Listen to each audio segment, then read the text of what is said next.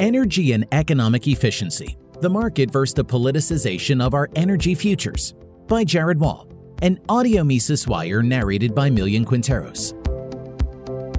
In the book Green Tyranny, A Fantastic History of the Environmental Alarmist Movement, author Rupert Darwall lays responsibility for the beginning of this movement at the feet of the Germans and the Swedes. In 1967, a Swedish scientist published the first ever theory on acid rain. 4 years later, Bert Bolin, a Swede who would go on to chair the UN's Intergovernmental Panel on Climate Change, IPCC, wrote the first ever government report on acid rain. It was a typical government report, 99 pages long. It starts out with certainty. The emission of sulfur into the atmosphere has proven to be a major environmental problem. 50 pages later, however, Bolin does admit to some doubt when he says it is very difficult to prove that damage has in fact occurred. Nevertheless, the government report concludes decisively. A reduction in the total emissions both in Sweden and in adjacent countries is required. It was in Germany where environmentalists and anti-nuclear activists entered into holy matrimony. Scaling back on nuclear power, making life difficult for owners of fossil fuel power plants, and subsidizing unreliable and inefficient solar and wind farms has been Germany's consistent policy in the decades since. The result has been skyrocketing energy prices and an increasingly unreliable electrical grid. German engineers, having designed a bit of redundancy into their system, had historically never had problems with their electrical grid. However, by 2012, the country experienced 1,000 brownouts. In December 2013, that number was up to 2,500, and it has continued getting worse since. As a result, Germany's industrial base, always a world leader, has been sadly declining as businesses choose to leave the country in search of more reliable electrical pastures. In 1988, the IPCC was established during a meeting in Geneva, presided over by many of the same characters who'd been leading Sweden and Germany's environmentalist movements during the preceding decades. One of the primary tasks assigned to the IPCC is to issue periodic assessment reports about the state of global climate change. These reports are hundreds of pages long and can be extremely technical. For attention deficit challenged politicians and journalists, these reports are issued with an accompanying summary. As a matter of routine, this summary mischaracterizes the substance and even the conclusions of the actual report. It is also regularly subjected to political meddling. For instance, when the IPCC issued its fifth assessment report in 2014, the German delegate to the IPCC insisted that language related to a pause or hiatus in the rise of global temperature be removed, because it would confuse German voters. Moreover, the leaders of the environmentalist movement have historically been wrong on just about everything. For laughs, 1989, the UN predicted that entire nations would be wiped off the face of the earth by rising sea levels by 2000. 2006, Al Gore said humans have only 10 years to save the planet from turning into a total frying pan. 2018, Alexandria Ocasio-Cortez declared that the world is going to end in 12 years if we don't address climate change. Despite all this stupidity, corruption, and failure, the emotional pull of save the world propaganda remains powerful, and the environmentalist agenda marches on. One of the biggest goals of this agenda has been to get us off fossil fuel-generated electricity and onto wind-generated and solar-generated electricity. Admittedly, environmentalists have been extremely successful at installing large numbers of wind turbines and solar panels. They've been stunningly unsuccessful, though, in their pursuit of their primary goal of getting us off fossil fuels. Despite massive growth in the generating capacity of wind and solar farms, fossil fuel-powered electric plants remain an irreplaceable component of a reliable electrical grid.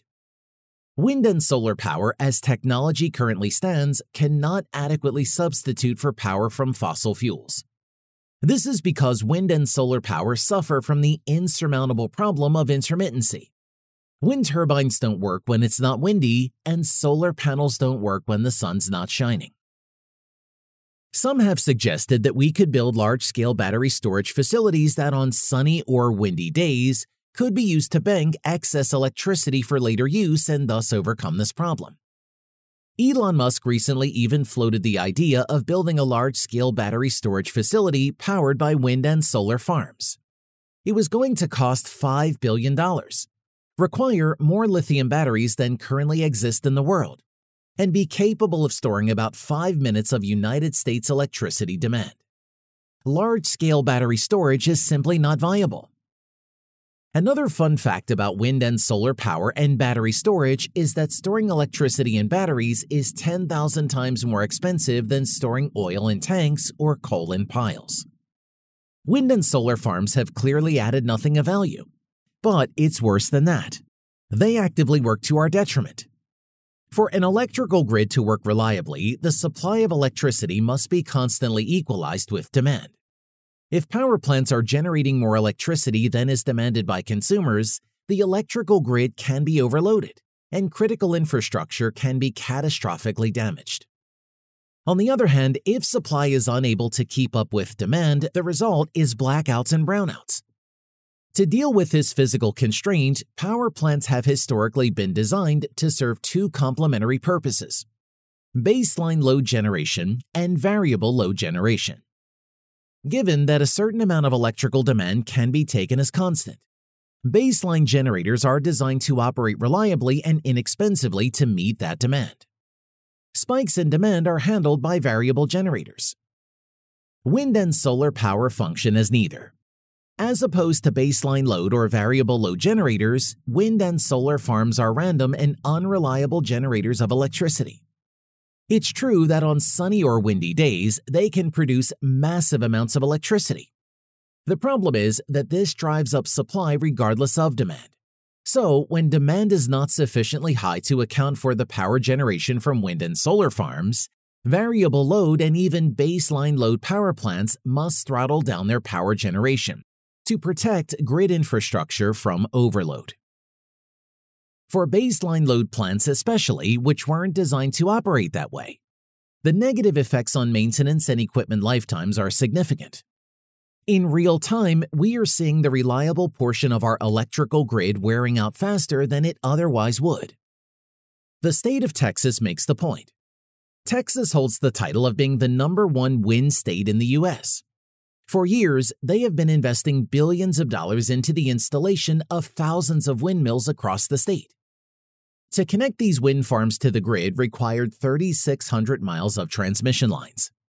Just the cost of those transmission lines was greater than $6.5 billion. The reliable portion of Texas's electrical grid was starved for funds to pay for this political misallocation of resources. As a result, routine maintenance has increasingly been ignored, and emergency maintenance has become more and more routine. When Texas was hit by a winter storm in the winter of 2021, it caused an unexpected increase in winter electric demand. Unfortunately, at the time, a number of critical power plants were down for emergency maintenance. The grid was unable to keep up, and hundreds tragically died. As if all that weren't enough, there is also the corruption and crony capitalism aspect of wind and solar. During times when wind and solar farms are ramping up supply, the wholesale price of electricity naturally falls. This leads to the owners of coal and natural gas power plants making very little money, or sometimes even losing money on windy and sunny days. On the other hand, because politicians want to force wind and solar power to work regardless of market realities, wind and power farm owners earn a subsidized rate for the electricity they generate regardless of the wholesale rate. Owners of wind and solar farms are therefore insulated from the consequences that their arbitrary and politically incentivized production of electricity has on the market. To make this point one final way, in places where solar and wind power are pervasive, both the quality of the electrical grid and the cost of electricity rank poorly against places where solar and wind are scarce.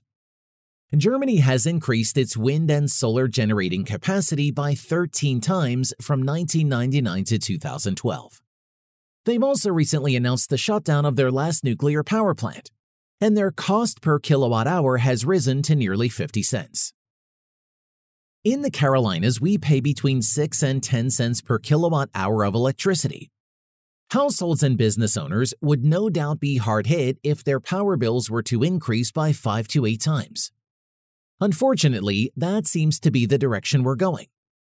In North Carolina, we pay 18% more for electricity than do our neighbors in South Carolina, simply because North Carolina politicians insist on increasing solar production, while South Carolina remains primarily reliant on fossil fuel and nuclear power. Certainly, there are very real problems related to the current state of things. However, the problem is not that we're facing fossil fuel-induced climate change so bad that drastic action is necessary to save the planet. Rather, the problem we're facing is the reaction to this fake crisis, which is leading to the degradation of the electrical grid we depend upon for our modern lifestyles. A promising path forward in finding a solution to this problem is found in Alex Epstein's great book, Fossil Future. His book's overall thesis is that our strategy should be to pursue a change in rhetoric. To do this, we should frame our arguments about this issue from the standpoint of what is best for human flourishing.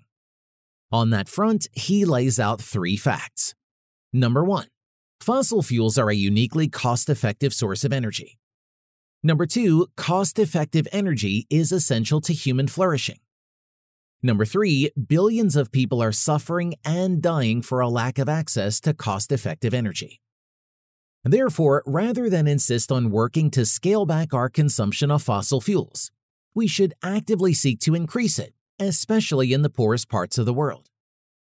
Beyond this brilliant thesis, Epstein's book is a fantastic scientific and historical refutation of all things environmentalist alarmism. Perhaps the best example of that is his demolition of Al Gore's infamous hockey stick curve.